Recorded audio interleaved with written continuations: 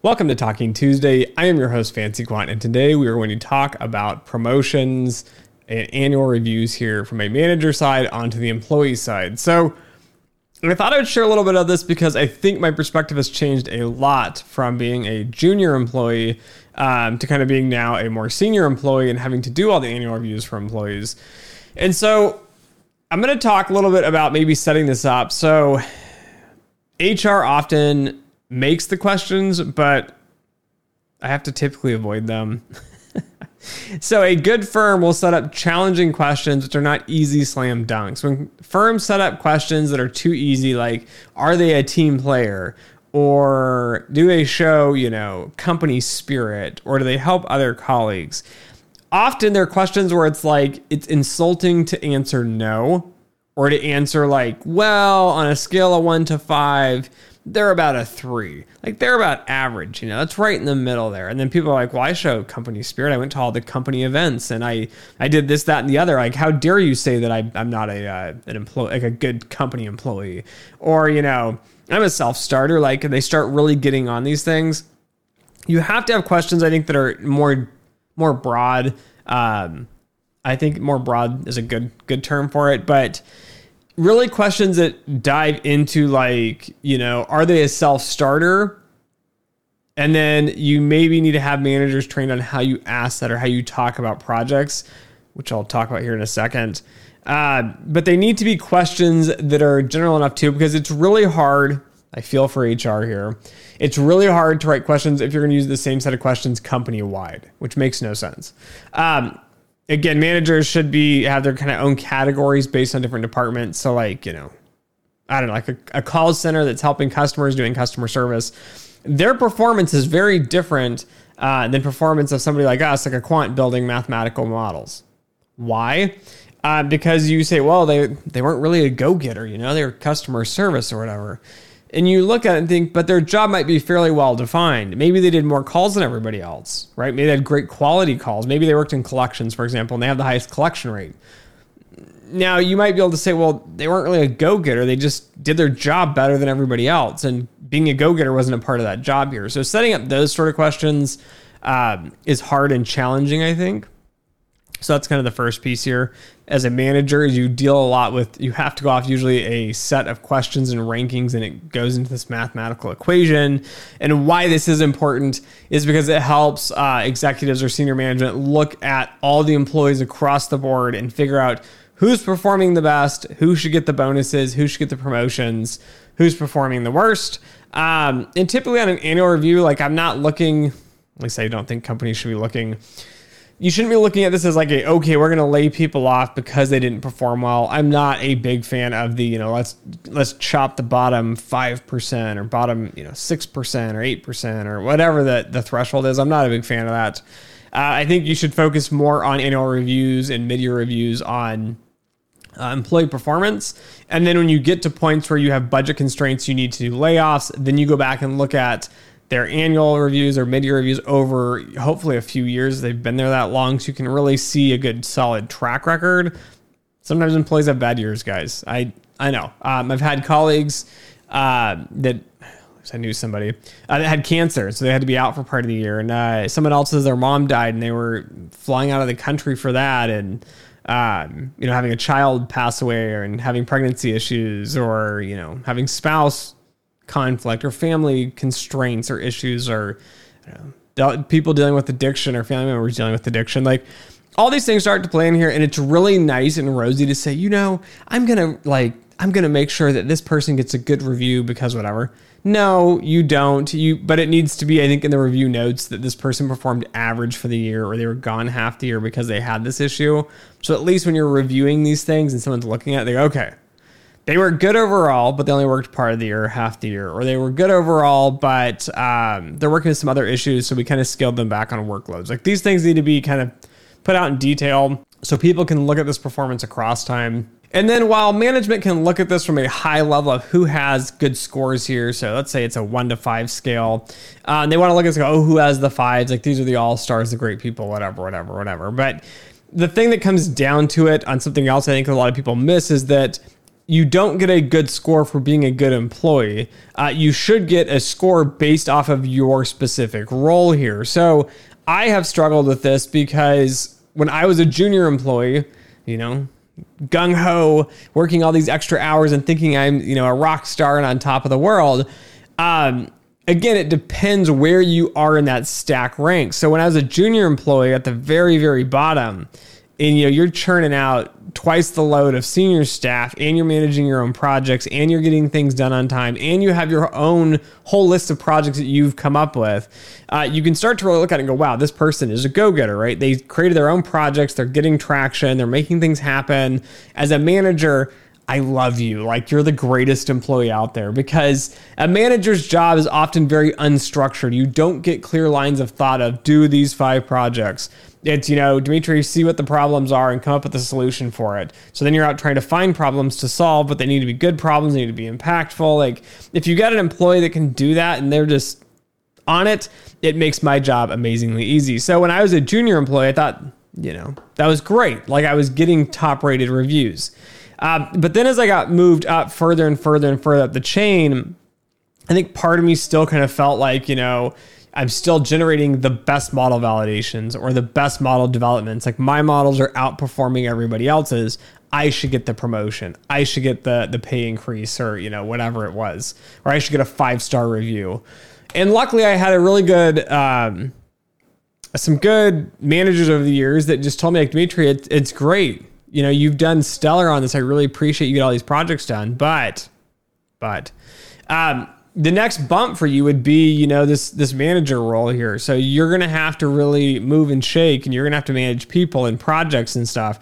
And, this year, while it's great that you manage these 4 projects, you didn't do great managing so-and-so on this project. I think when they helped you, they didn't get as much stuff done. And of course, then you're thinking to yourself, like, somebody else didn't perform, so I'm getting dinged for it. But I think that's what a lot of employees miss too, is a manager's worth.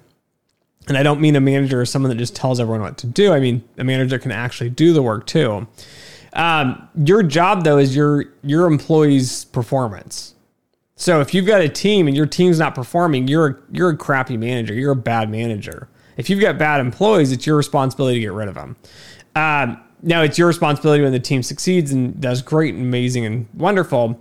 But again, it's your responsibility to train, educate, support, and be there from it. I don't really care if company gives you resources or not. That's really what your job is to do.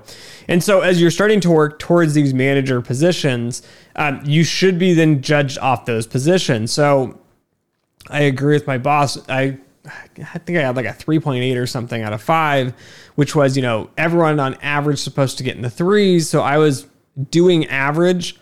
But again, what they were looking at was, Dimitri, on your specific role, you're wanting to move into the more managerial side, and you're wanting to actually lead and do projects. You didn't have that many projects this year to even showcase that, right? So, I mean, that's kind of on me as a manager as they're explaining it. I'm like, yeah, I wish I would have had more, examples and ways I could really show you. So that impacts it. Again, something a little out of your control, but understandable. And then as you're being rated into this position, realizing that if you had, a 4.5 or a 5-star review or something, like, the company should be strongly considering making you that manager. But again, just because you had a great performance in your individual role does not mean you are ready for that bump and that promotion. So I think often when you're doing these annual reviews, you have to think about the consequences of the review in itself, thinking, 1, did I do amazing at this job in every single area? Yes or no? And I always try to go through, when I do my personal performance review of myself, which most companies ask and require that you do, I try to figure out which area is my weakest. Like, maybe I had a lot of conflict for the year. I tend to run into a lot of conflict. I tend to rock the boat quite a bit. Maybe I could have handled these situations better, right? These are the things I try to think about. I try to nest in there. I want my managers to realize, like, I'm legitimately thinking through these things. Now, it doesn't mean next year I'm just going to sit back and smile and tell everyone they're the world's greatest person and I just love working with all of you and just let everybody run all over the top of you. But at the same time, you need to figure out, like, for example, a company, I always get dinged on this and I understand it, but Company spirit. Guys, even when I love working somewhere, I'm not the guy that's super motivated and outspoken and like, going to the company barbecues and so excited to go to the Christmas party. Like, I'm the guy that's like, I got to go because I got to be a good example for my colleagues. So I'm going to show up. And so I just don't, guys, I'm just not a big corporate person. I just don't like going to the events for the most part. Even when I was at a big bank and they gave out free tickets to the amusement park, here in Dallas, I think it was Six Flags.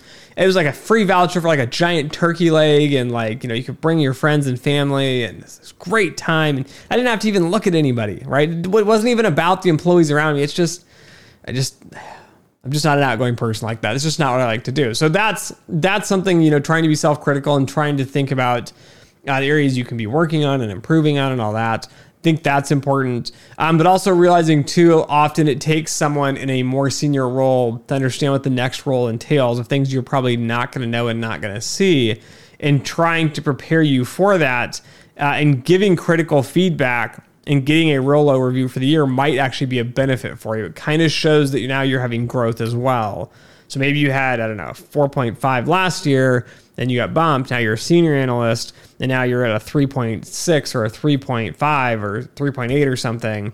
And you're like, all right, well, it usually takes a few years to get pushed through a role. Plus you got to learn the job responsibilities. Plus you're trying to do more and more of the workload here. And so trying to see this from a manager perspective, also senior HR staff, typically at large firms at least, they tell you most employees should be getting 3s.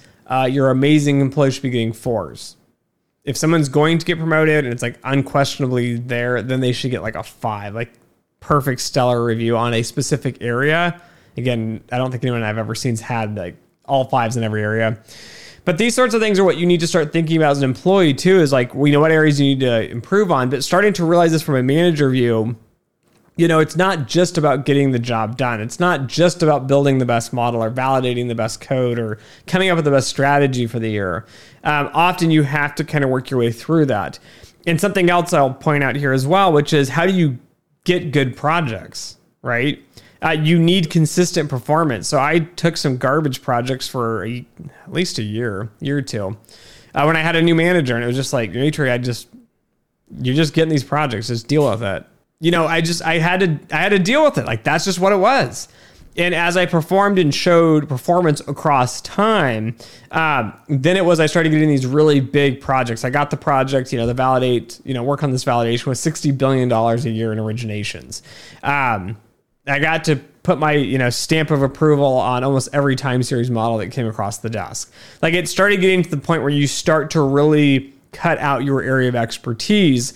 But again, that takes time and effort. And so then when you go to do promotions at the end of the year, right, the senior staff is going to go, man, I love that we got that big project done. Who was on that big project?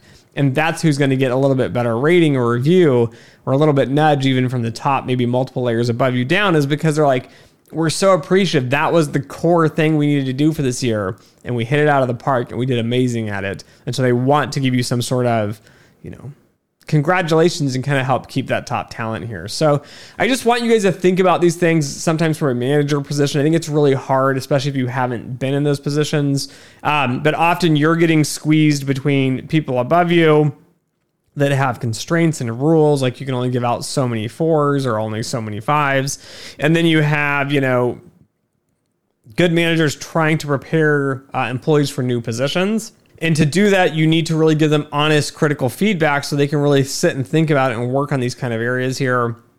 And even just explaining these, I struggle with it, guys. I'm sorry if you've ever worked for me, but I don't always explain it very crystal clear. But often some of the biggest things are like running with projects, finishing projects from end to end, and just owning the work. Again, doing something really quick and saying, yeah, it's done and it's correct.